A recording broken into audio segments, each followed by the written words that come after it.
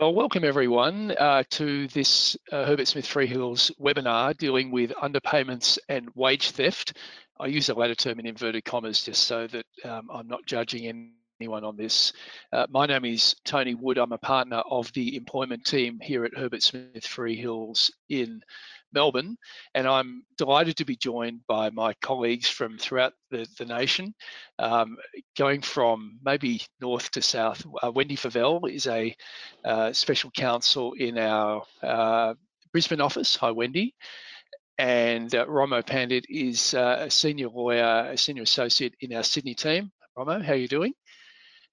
And Anna Cregan is a partner in our Perth office. So welcome, Anna, and thanks everyone for joining us today. Before we get underway, I'd just like to acknowledge the traditional owners of the lands from which at least I'm broadcasting today, which is in Melbourne, the Wurundjeri people of the Kulin Nation, and to pay my respects to their elders past, present and emerging, and express those sentiments throughout Australia wherever you may be.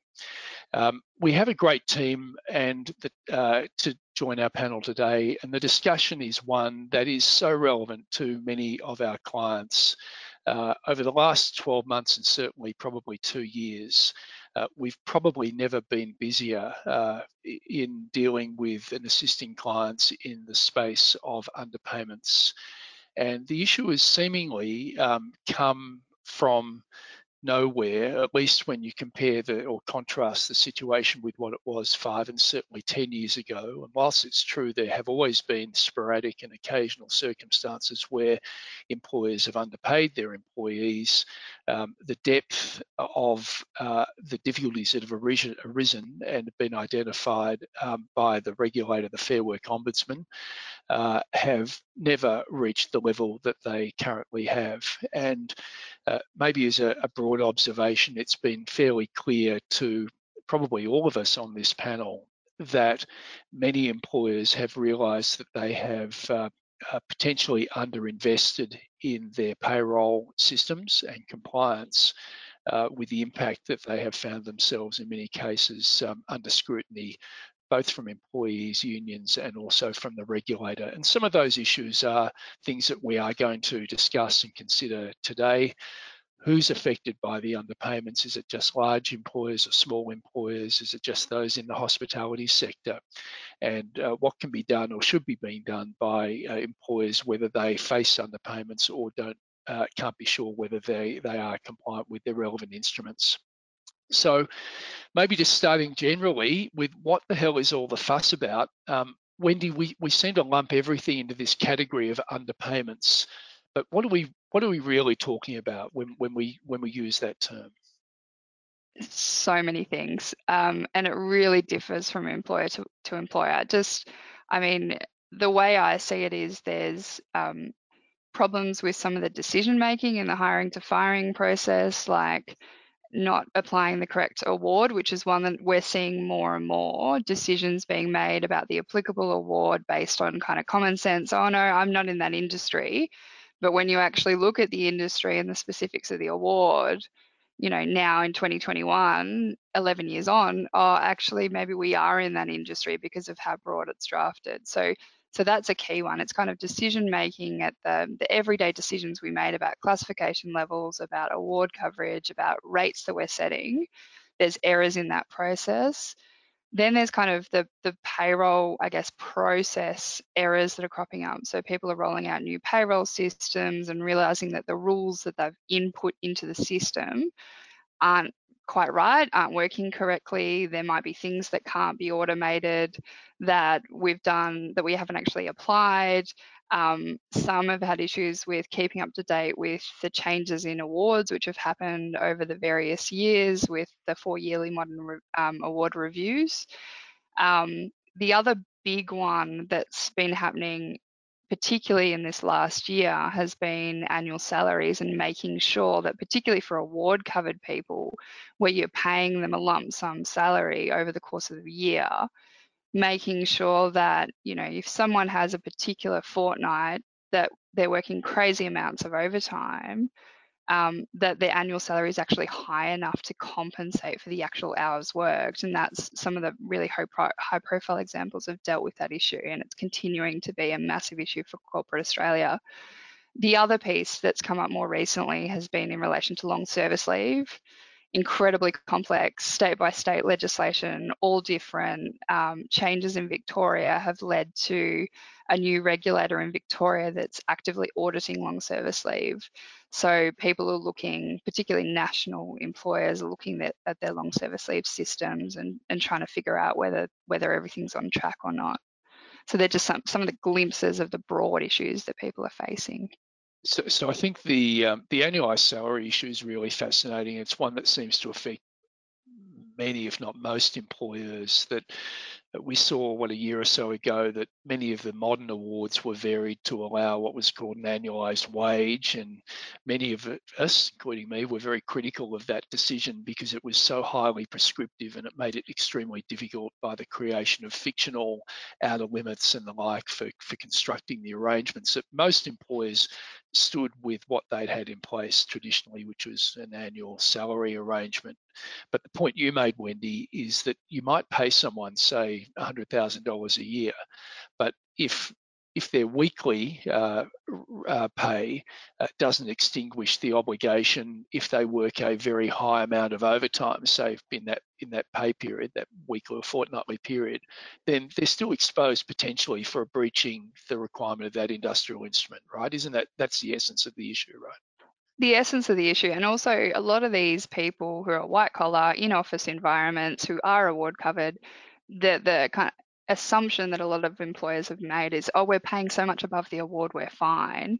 So things like record keeping of actual hours, record keeping of overtime hours, processes involved in the approval of overtime just haven't been there. So you've got situations now where you've got a lot of office workers who are paid an annual salary. We don't actually know the hours that they work, or we might know the hours, but there aren't reconciliations being done to reflect whether, hang on, are we actually above award like we think, or are we falling short? So it's a big issue for everyone, I think. Or as you identified, are we indeed covered by the award at all? And if they are, then there are presumably, in most cases, there are obligations to maintain employment records under the regulations, and failure to do so itself is an offence. And we've seen the Fair Work Ombudsman prosecuting the mere failure to maintain the records in addition to any underpayments that arise. We'll return to that in a minute. Maybe, again, just to set the scene, Anna, you've been following maybe the breadth of the publicity of the cases that have been hit the public domain. How many cases are there, and how do we know about that? Well, we've been tracking this, as you know, Tony, and at last count, there were around 139 cases. So those were cases that had either received some publicity or had resulted in a prosecution. They're just the cases we know about. That's obviously not the entirety of the number of cases that the Fair Work Ombudsman is involved in. What that tells us is a couple of things. One is that there has been a lot of activity by the Fair Work Ombudsman over the last few years in relation to these matters. You'll recall there was a lot of publicity around some of these matters, ABC, 7-Eleven, then in more recent years, law firms, other very large-scale businesses. There's been no particular area that we think has been targeted. It seems to have been across the board. It involves scrutiny of the arrangements in smaller employers right through to very large employers. But the two things we can draw from that are that there's a lot of activity and that it's not targeted in any particular area of industry. It seems to be across the board. So thanks, Anna. I read, I think in the last week, that the Fair Work Ombudsman has initiated a proceeding against Woolworths, and it's probably one of the first in the new era, the new phase of a regulator with some zeal prosecuting a very large employer. Wendy, you've looked at the pleadings in that matter. What observations can you make from what the Fair Work Ombudsman have done in the case of Woolworths? The statement of claim is incredibly detailed. It's interesting, the broader approach to stepping back as to what they've done. So what they've done is there's clearly been a lot of discussions between Woolworths and the FWO leading up to this, but what they've done is they've sued in relation to 70 employees, and I think just reading from the statement that the FWO put out, the idea would be to have the key interpretation issues in relation to that are different between Woolworths and FWO dealt with by the court, with the request that an order be made that be extrapolated to the broader population, because there obviously there are more than 70 employees impacted. It's clear from the pleadings that there are interpretation differences for how Woolworths see the award and how the FWO see the award, and this is the retail award.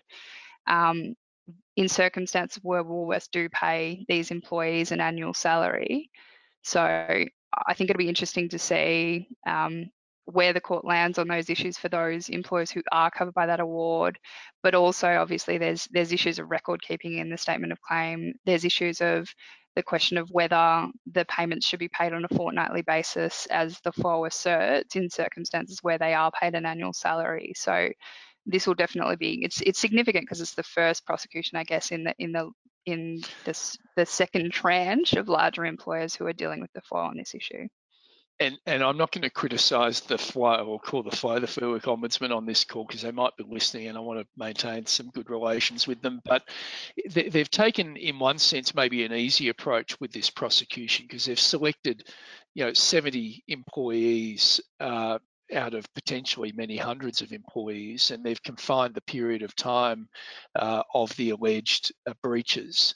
So it falls within the period of time where there's effectively an onus that falls upon the employer to disprove the records when they didn't keep records. So they've made an easier and logical approach in wanting to prosecute it, and presumably by doing that they can presumably get a decision from the court in their favour, which will enable them to either extrapolate outcomes for other employees or to use that as leverage for perhaps getting either a further prosecution or an enforceable undertaking in relation to Woolies. Anyway, we'll continue to watch that as it unfolds. One aspect that we hear a lot about in these type of prosecutions is actually the term we hear, accessorial liability, and pleasingly for Woolworths, none of the individual either directors or executives have been prosecuted in that proceeding, but nevertheless they have in other proceedings. So maybe to you, Anna, what is this concept of accessorial liability? When does it arise, and what does it mean? This is liability for an individual where they're involved in a breach of the Fair Work Act. You'll all know there's Section 550 of the Fair Work Act. That's where it emanates from.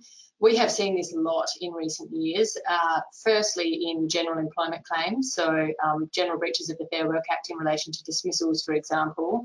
There have been an increasing trend of claimants to add HR managers or others involved in the decision to dismiss or similar to add them as a respondent to those proceedings. But what we're seeing now is this happening in the underpayment space. So in some cases, the Fair Work Ombudsman turning its attention pardon me, to the involvement of an individual in decisions that have led to a breach of the Fair Work Act in terms of payments. You probably recall there was a case which hit the headlines a period of time ago involving a human resources manager who had miscalculated the termination notice period due to a particular employee. That resulted in quite a small underpayment to just one individual, but the Ombudsman prosecuted the human resources manager who was involved in that, and it was found that that human resources manager was involved in a breach of the Fair Work Act, and they were fined a penalty of around $1,000 for that breach. So what this tells us is the regulator is very alert to this as another mechanism for regulation, and there's real scope there for individuals in human resources, but also in other functions. We would expect payroll and other functions like that could come under scrutiny to be personally liable where there are breaches of these very detailed obligations in relation to minimum entitlements. Yeah, look, we'll turn in a minute to the Fair Work Ombudsman and their process and some of the steps and indeed their guidelines that they use on these things. But in terms of just kind of summarising the the big picture, and maybe Romo, it's a good chance to turn to you. You do a lot of work in the M&A space, in the corporate interface between employment and deal making. And I'm interested, I have a general observation, and without being critical, my experience has been that for many years it's been really difficult to engage even our corporate M&A colleagues or even general counsel on employment issues and or particular wage compliance issues. I'm wondering, is this having an impact in that space that you're seeing regularly at the moment? Yeah, that's right, Tony. And I'm not offended. And historically, employment has been lower down the chain. And when I started, say 8 or so years ago, I don't think this issue was even an item on the DD agenda. So we wouldn't have even looked at this, other than ask some high-level questions around, have you had any material employment-related claims? But underpayment wasn't on the agenda at all.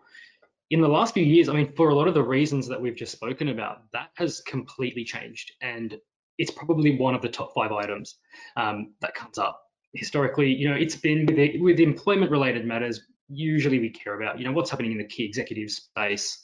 That's probably number 1. And then there are a bunch of other items, but hasn't historically involved these sorts of issues. But now, I think for a number of different reasons, we've touched on them already, but one is it goes to value on a transaction. We're seeing that some of these claims can be in the tens, hundreds of millions of dollars. Not always, and obviously the ones that are reported tend to be the higher value ones with bigger companies, but value, even on when you think about a relatively small scale underpayment, once you multiply it out by a number of weeks, by a number of employees times, usually we do a 6-year period because that's a limitation period, it does add up. And I know that there are matters where it's a couple of cents every week, but once you multiply that out, it can make a really big difference. I'm talking about things like even like rounding to 2 decimal places when it comes to cents can have a really big financial impact. I think from a diligence perspective, as a buyer, it also goes to what processes the target entity has in place to ensure compliance, and I guess what view it takes to its obligations in relation to employees. Now, for some businesses, they might not be as concerned by it, but in particular, where you have a people-based business or a professional service-based business, that's going to be a big issue.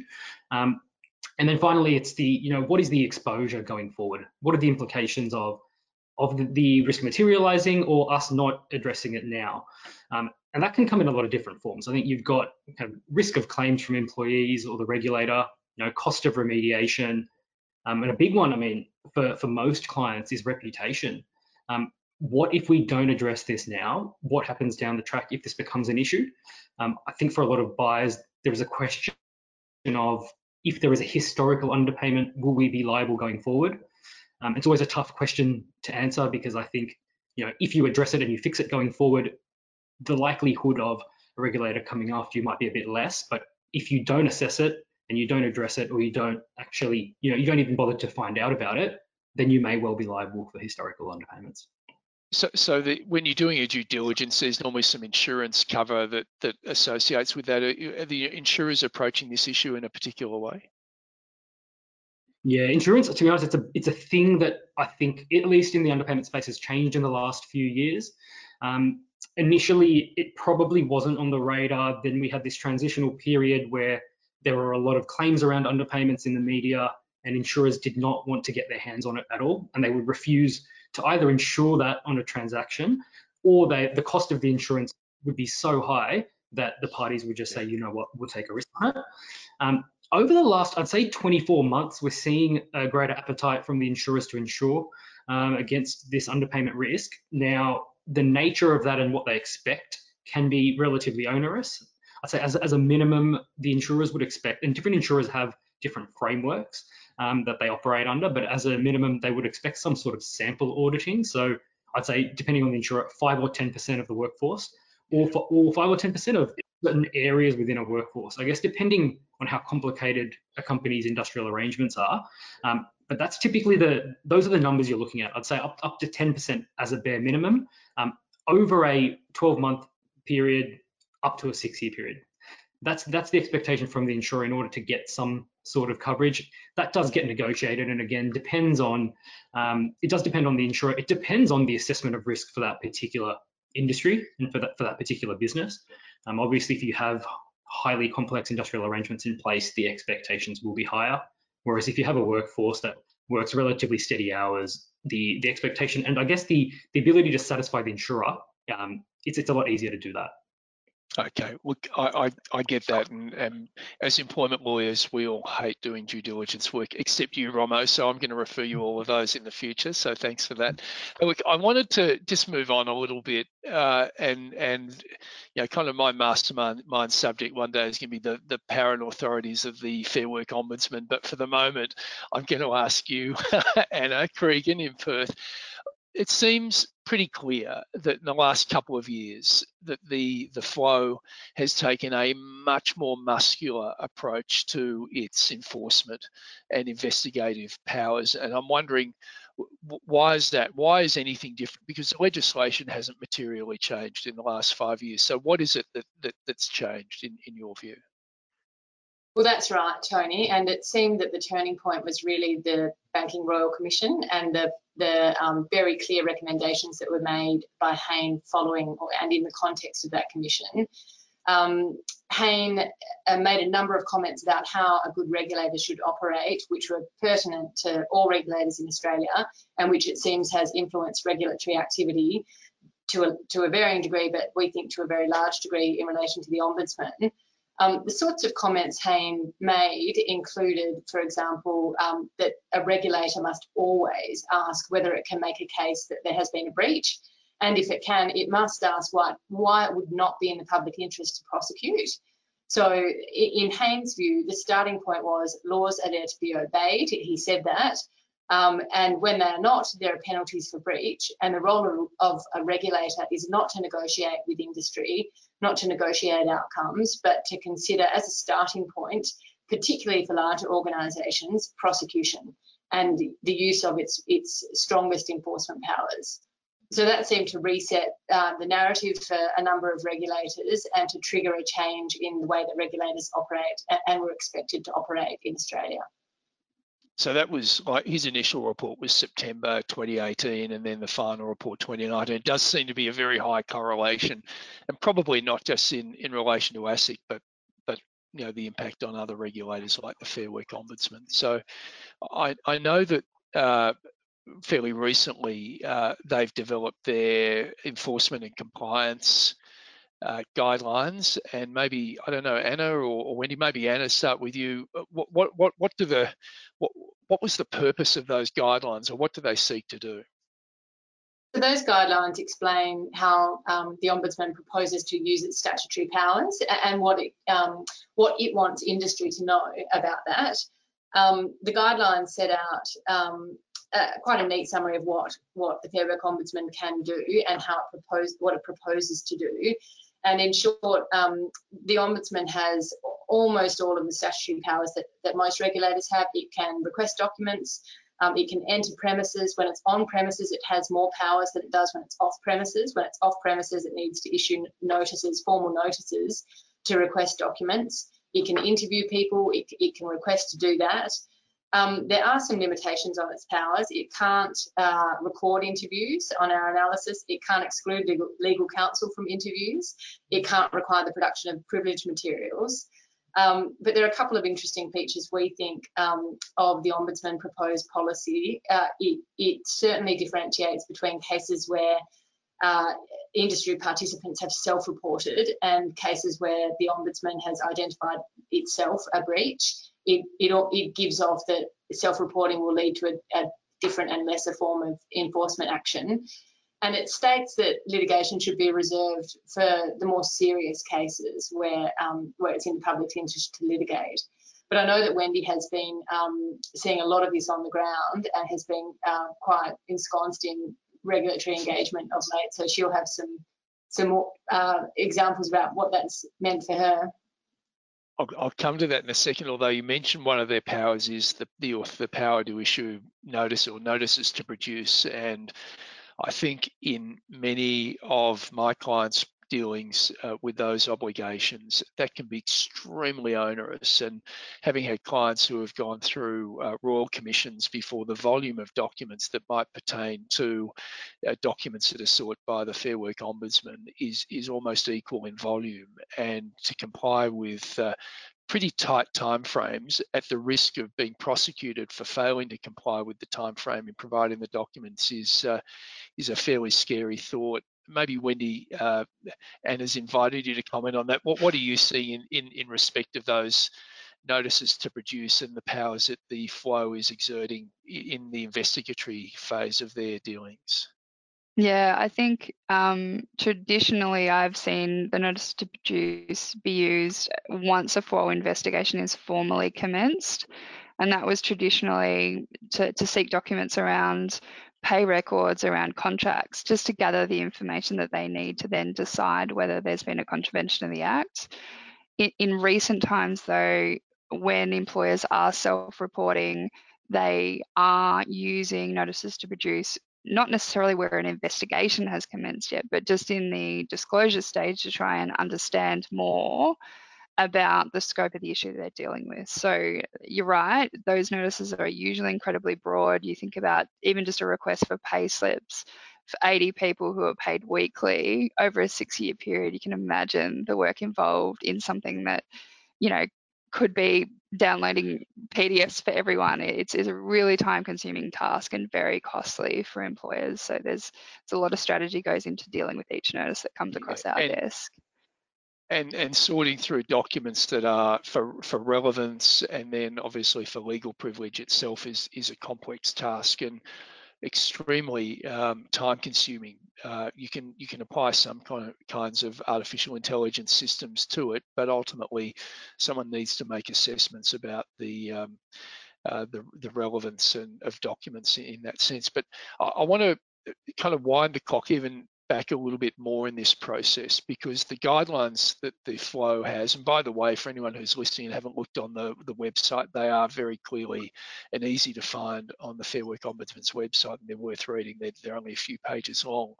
But I think one of the most fascinating elements of the guidelines is the terms that they use on self-reporting. And I want to contextualize it before I turn to you, Wendy, that this is a regulator that has got no legislative basis to assert that an employer should self-report or self-disclose failure to meet obligations. What do they say about that in their guidelines?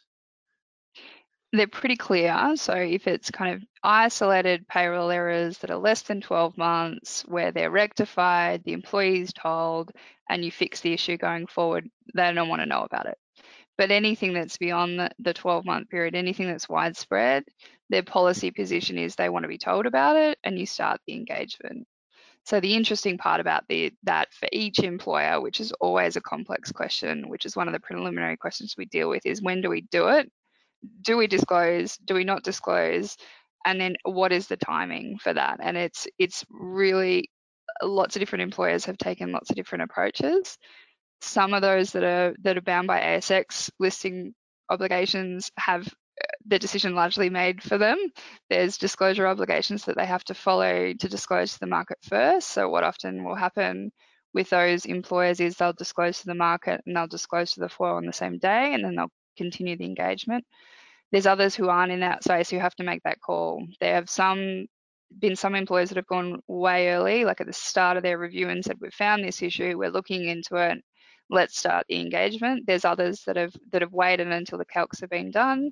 They're ready to go to employees and say a week or two out, then they disclose. So there's a lot of strategy in that, because obviously when you're dealing with the regulator, they've got to decide how they're going to treat your particular case. And a decision that simple is an important one in how they will treat you going forward. So it is a complex question, I think, that we're constantly debating, aren't we, Tony? We are. I mean, the question is, what so what do I disclose? I think we've failed to pay these people over here for a period of 12 months an amount that might be $100,000, and that would fall within the FLOW's self-reporting guidelines that you should report. But on the other hand, we haven't calculated how much it is. We don't know whether there are other people in other parts of the business who are affected, and maybe we should make those calculations and assessments before we in fact notify the Fair Work Ombudsman. And that's one of those dilemmas that you get through this drip, drip, drip approach, that you don't know whether you're compliant across a range or variety of areas of your business, or it might just be one stream. So that is a highly nuanced question. Maybe you've already answered this. Clients are answering that question just in different ways, aren't they? They are. And I think everyone's on the same page that they want to do the right thing, right? No one is coming into this going, we're going to deliberately underpay our people. People want to rectify it. They want to rectify it as quickly as possible because they don't want to be paying their people incorrectly, and their people come first. And this is a constant theme from all of these matters that we're dealing with. These are not people who are deliberately underpaying. There's been a mistake. They're owning up to their mistake, and they are working with the regulator.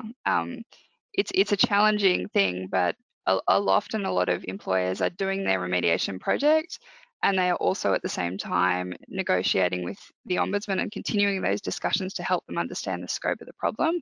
And often the streams mean that remediation actually finishes and the flow stream is still going in terms of the discussions that are happening. And it's a really complex kind of issue to deal with, I think. Yeah, look, if I had my chance and I was in that insidious position, I'd rather have identified the problem, remediated the problem, and then notify the Fair Work Ombudsman, because I see what happens quite frequently where, for a variety of quite very legitimate reasons, an employer might notify the Fair Work Ombudsman before they've calculated their full assessment of their liability or non-compliance. But it's damn hard. We're trying to do that with the flow, looking over your shoulder, asking for documents at the same time that you're actually conducting that either remediation process or investigation process. And I imagine you're seeing that as well in your clients as well. Yeah, I think so. I think a lot of businesses are resourcing these with dedicated people to be just dealing with issues, but the remediation process on its own, just in terms of the data and the issues and the complexity of a lot of the instruments that we're dealing with, the complexity of the data analytics, to have that and try and get money back into people's pockets as quickly as possible, running that stream as well as running the regulator stream can be incredibly complex for businesses. So I'll turn to that in a minute in terms of how and when you should be conducting the investigation and what kind of processes and steps you need to take. But just before I deal with that, just kind of finishing off on the Fair Work Ombudsman. We've already said their guidelines say litigation is not the option of first resort. They want to try and work with employers. I think they are, in many respects, a good regulator, that they try and identify what the issues and compliance issues are.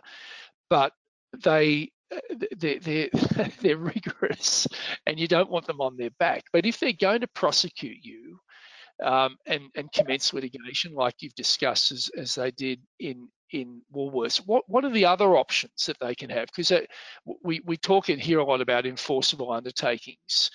What do those undertakings look like, and how do we know the regulator makes a decision between seeking that kind of negotiated outcome instead of a prosecution? It's interesting. You can even, Anna was talking about before about the change. You can just see the change of the approach of the regulator by reading the various undertakings. You look at an undertaking from 6 years ago, and it's focused on education, and it's focused on rectifying the issue in education to make sure it doesn't happen again. The ones in the last few years have been fairly formulaic now, in that they're pretty common. So basically, it's an agreement between the FLO and the employer as to how they're going to resolve the issue. If you breach the undertaking, they can take you to court. So it's important to negotiate it very carefully. But the relatively standard form includes certainly a contrition payment. For a while there, it was about 5.5% of the total underpayments, and that's kind of varying from employer to employer depending on the size of the employer and the level of complexity. So there's the contrition payment that you have to pay to a consolidated fund, almost akin to a court penalty if you took it further. There's regular auditing that has to happen that the FWO has visibility of. There's a requirement to report ongoing underpayments to the FWO. There's a communications campaign where you have to re-communicate to the public, to employees, and some employers have had to do more than that. There might be training mechanisms in place as part of the undertaking, but the critical one, I think, that's an issue for lots of employers is this concept of an independent expert. So often you'll get a accounting firm to do the calculations for you, and this part of the EU is essentially someone else checking their work, someone else who is appointed by the FWO that you will pay for as the employer to do a sample checking analysis to make sure that your calculations are right.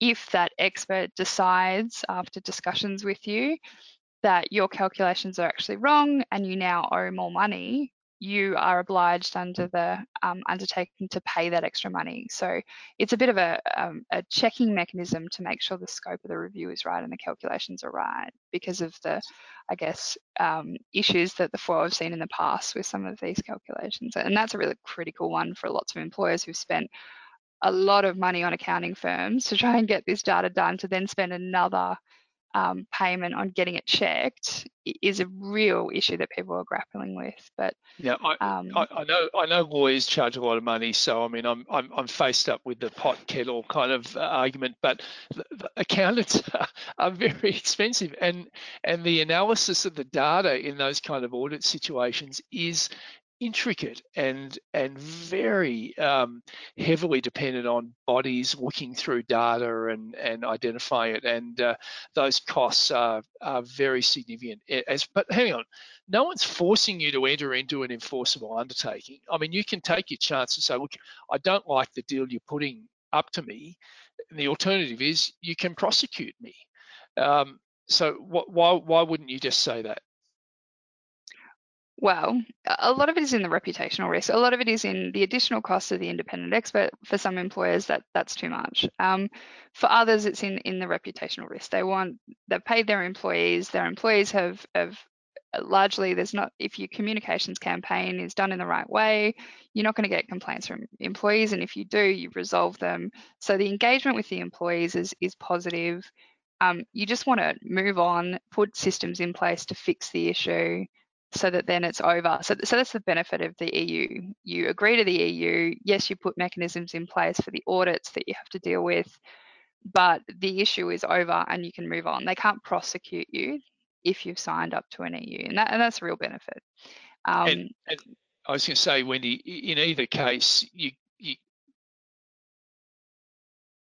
sorry, I'm talking over you. In either case, there's going to be publicity that is generated probably by the Fair Work Ombudsman themselves through media releases, whether it's an enforceable undertaking or a prosecution. So it might be six of one, half dozen of the other. Yeah, and there's also costs. If generally what they do is they then investigate, there's notices to produce, so there's costs associated with defending an investigation, and then costs involved with the prosecution. So it's a hard decision, but it's one that's pretty key in these matters. Okay, well, thanks, Wendy. That's really helpful. Look, I'm going to, again, wind back even further. So before we get to prosecutions or enforceable undertakings, Anna, put yourself in a situation that you're a general counsel, a non-executive director, head of HR, whatever the case is, and you get one of those standard letters that Sandra Parker sent out to many businesses, last year, saying that you are accountable and what are you doing to ensure that you're complying with your industrial instruments. What do you do? Where do you start? What's the first step if you haven't done that kind of analysis before? Well, that's exactly the question that a person in that role should be grappling with and should spend some time on, Tony. I think the tendency in organisations can be to want a result, to want some certainty on what the situation is, and to want it quickly, and to want it in a very low-cost way. And the important thing from the outset is to understand that these processes can be very big, they can be unwieldy, they can be very time consuming, they can be also costly. So, and they can also, at the end of all that, return a result which might not be entirely what the organisation has in mind if there isn't some intelligent design from the outset. So what we would say is to make sure you're crystal clear on exactly what it is you're trying to achieve, why, for what purpose, what do you want to report to the board, what do you want to report to management, what is it they need to know and why. Is it because you're under regulatory scrutiny? Is it because you're under union scrutiny? Is it because you're receiving claims from employees? Is it because you just want some sampling to get a sense of whether this is an issue in your organisation? As Romo says, are you about to go into a deal? Are you preparing yourselves for sale? Do you need to make sure that your house is in order for that purpose? Whatever the purpose is, you need to understand what it is. And with that very clear in mind, you then need to understand what sort of exercise will allow you to achieve that purpose. And in most cases, it won't be a wholesale review of compliance across the organisation. That in large organisations is a huge exercise and is something that is probably unlikely to return results that the organisation might actually be able to work with. In most cases, the initial piece of work that needs to be done, and some time needs to be spent on this, is to work out what the scope is, what sensible confined scope can be applied to give your organisation what it needs to answer the questions it's asking. And that in itself is a piece of work that needs to be done from the outset. But the important point that we raise to clients is you've got to do that work. It's critical to the success of any project that that work is done, that you spend the time thinking about it and that you get that right. So, Romo, maybe, I mean, you talked before about doing kind of select reviews of point in time compliance across parts of your business. Is that kind of a common process, or what are you seeing in terms of the most typical or effective ways that employers can conduct the kind of reviews that Anna's talking about? Yeah, and I think it's really important to start from, and Anna's touched on this, is what is the purpose? So the approach that a company might take might differ depending on, are we actually being proactive and undertaking some sort of proactive compliance audit, or are we responding to a claim by an employee or a regulator? Because that might actually distinguish between what avenue we go down. We think about things like scope, things like resourcing. To be honest, budget is a big issue. Not everyone, a lot of our clients tend to be the bigger corporates who can afford to spend hundreds of thousands, millions of dollars on these things, but most companies in Australia can't afford to do that. So an assessment does need to be undertaken on even something as simple as what is the amount of money that we're happy to spend on it. In terms of the different types of analysis, there's probably a combination of a number, but I'd say there's probably going to break it down to 3 buckets. There is I call it the high level kind of back of the envelope buffer analysis. So I'd say it's something that's probably a bit more suitable for companies that have, one or two modern awards. You have a workforce that has relatively steady hours. You might be comfortable reconstructing based on assumptions, what are the overtime hours that either people in different classifications or in different role types can be expected to do, build in annual leave loading, build in allowances. I mean, ideally you do it per employee. But to be honest, from what I found, even something as simple as, who are the first aid people, that can be a challenge determining that. And so you might just apply it to everyone and then reverse engineer it if it is kind of showing any underpayment.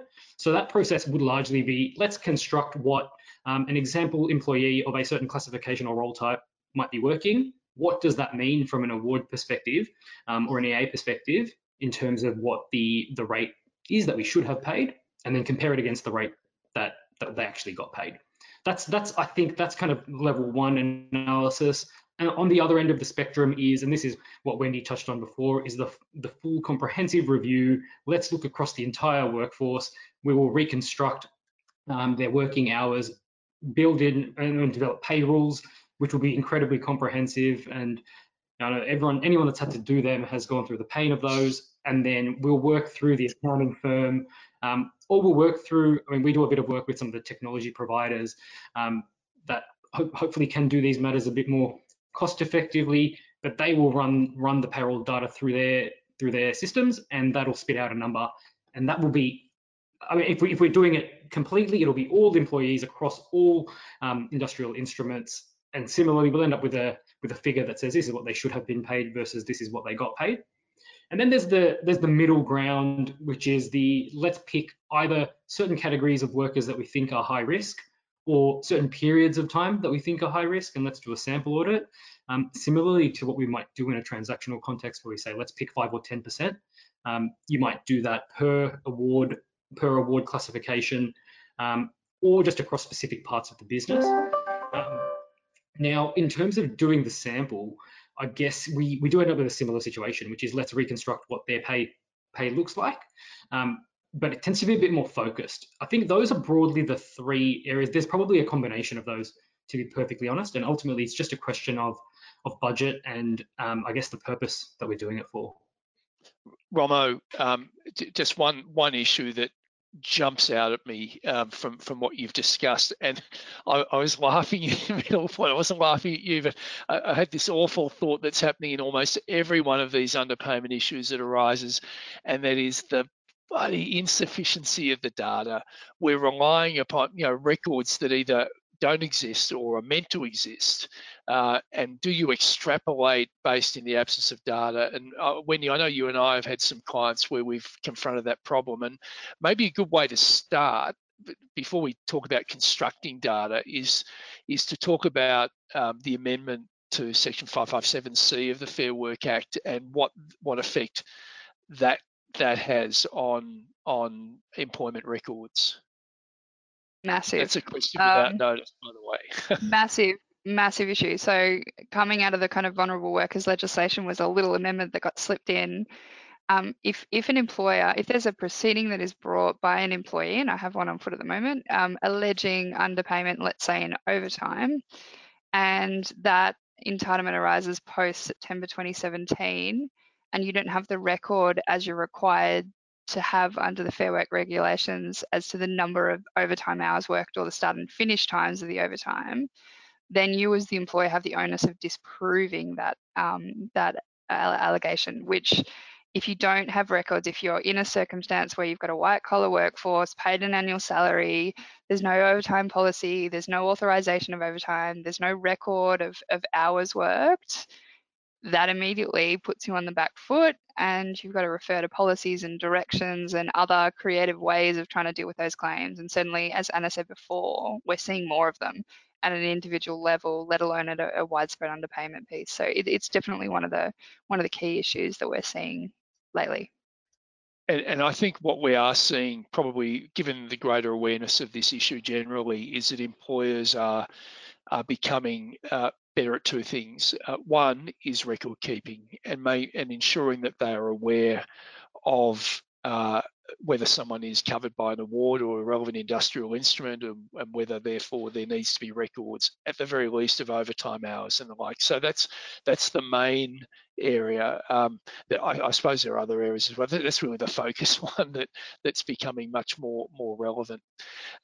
So in that sense, when the Fair Work Ombudsman is prosecuting, we're seeing almost every case they've got in their back pocket a claim for, well, you haven't maintained the records and the breach of that. And that was obviously the case in the Woolworths one and probably most of the other prosecutions that we've seen. So well, thanks, Wendy. I want to just now focus as we get towards 2 o'clock on a little bit on what the future is going to hold. And we saw with the government's largely unsuccessful IR reforms over the last 12 months that one of the elements was going to be a federal wage theft reform. And I don't know if there's a lot of appetite within the federal government to pursue that, but nevertheless it was on the agenda for a while.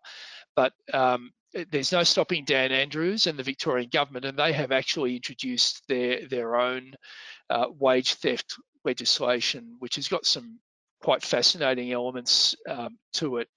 Romo, I know you've looked at that and in a couple of contexts. Can maybe just give us a quick summary and maybe do you want to speculate whether we're going to see similar legislation in the other states as well?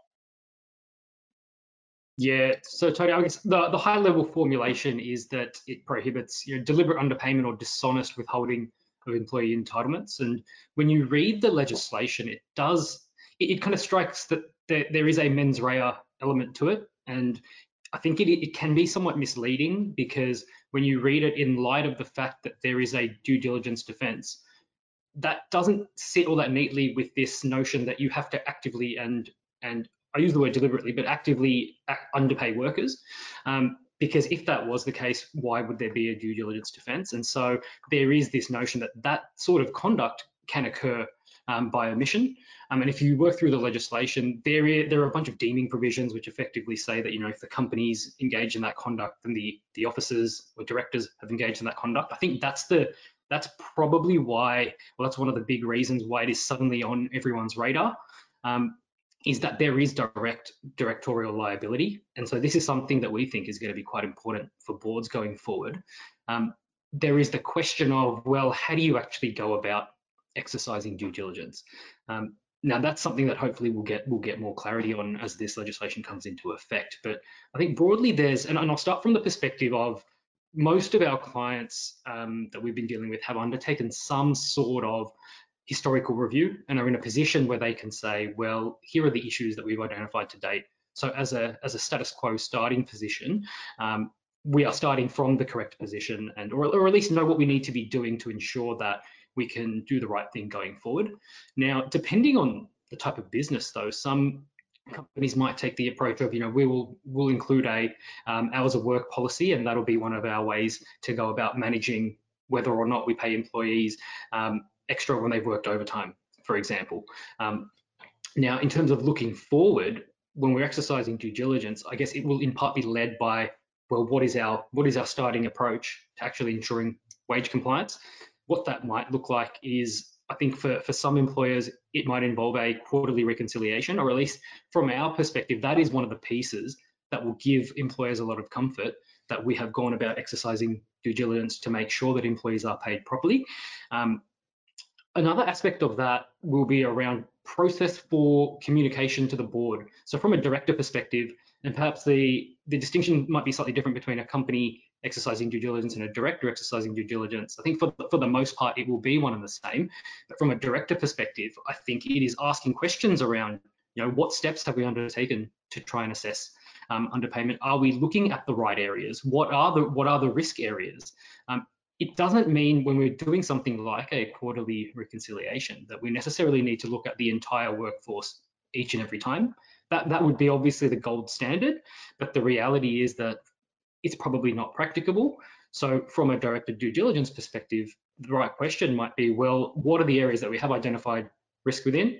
Have we got a process for assessing that? And if we do identify something, how do we make sure that that problem doesn't reoccur? Because I don't think it's going to be satisfactory to just have an issue come up every quarter and just remediate without taking steps to make sure it doesn't come up in the future. I think that's a big piece of it. I'm not convinced that remediation of itself is going to be enough. There needs to be a preventative aspect to it if we want to be able to say that we have exercised due diligence to ensure that entitlements haven't been withheld. And I think just on that one observation just around the ombudsman that I have just from some of the matters that I've worked on is I think initially there was this sense of there are so many large corporates who have this issue that the ombudsman might just be too busy to look at others. My experience in recent times hasn't been consistent with that. We've had some smaller companies and in fact some charitable institutions that have self-disclosed and remediated, thinking that's going to be the end of it. But the ombudsman has been interested and they've asked further questions. So it's just, I mean, it's somewhat of a warning to the group that, you know, if you are one of the smaller companies, don't expect that remediation of itself will relieve the regulator, that nothing else needs to be done. Yeah, I mean, it's interesting to speculate about the ombudsman. It's very clear they've got finite resources, and they can't. They just don't have the capacity at the moment to be able to be interrogating the data of multiple large underpayment cases. And frankly, we're seeing on the ground that, you know, there's sometimes a sporadic activity in one place, and then, you know, there's a lull while they're prosecuting or pursuing others. So they clearly have got resources issues. But I certainly take your point that especially if there is a complaint, whether union or employee derived, then you're going to see more action in that space. I think just maybe to finish off on the point of the Victorian laws, this commences on the 1st of July.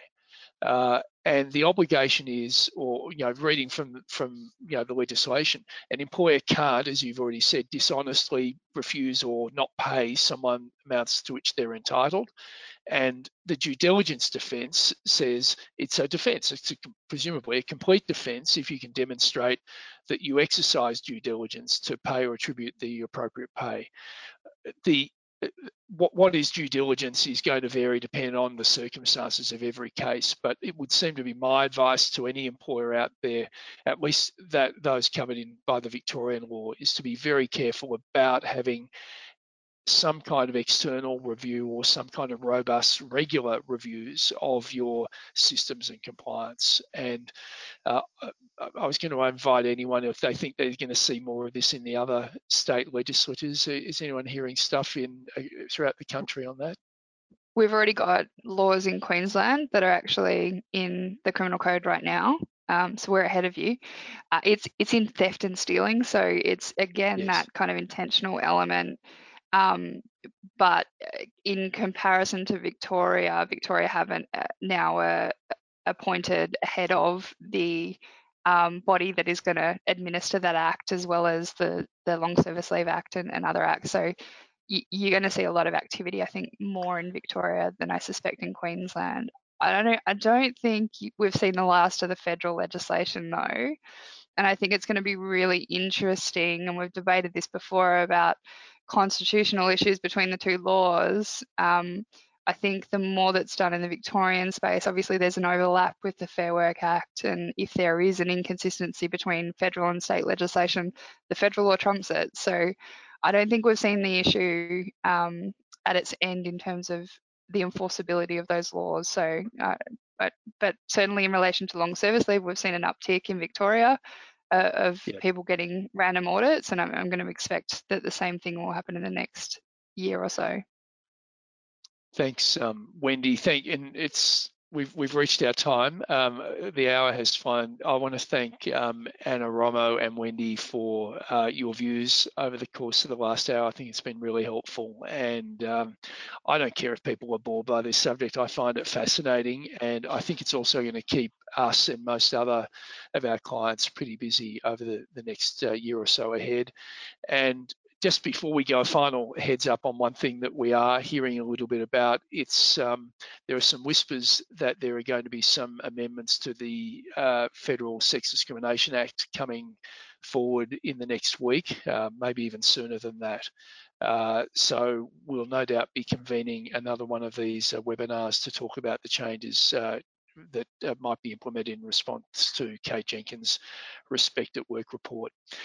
Thank you everyone for participating today. I hope you've enjoyed the session, and I look forward to catching up to you with many of you as the year progresses. Thanks so much.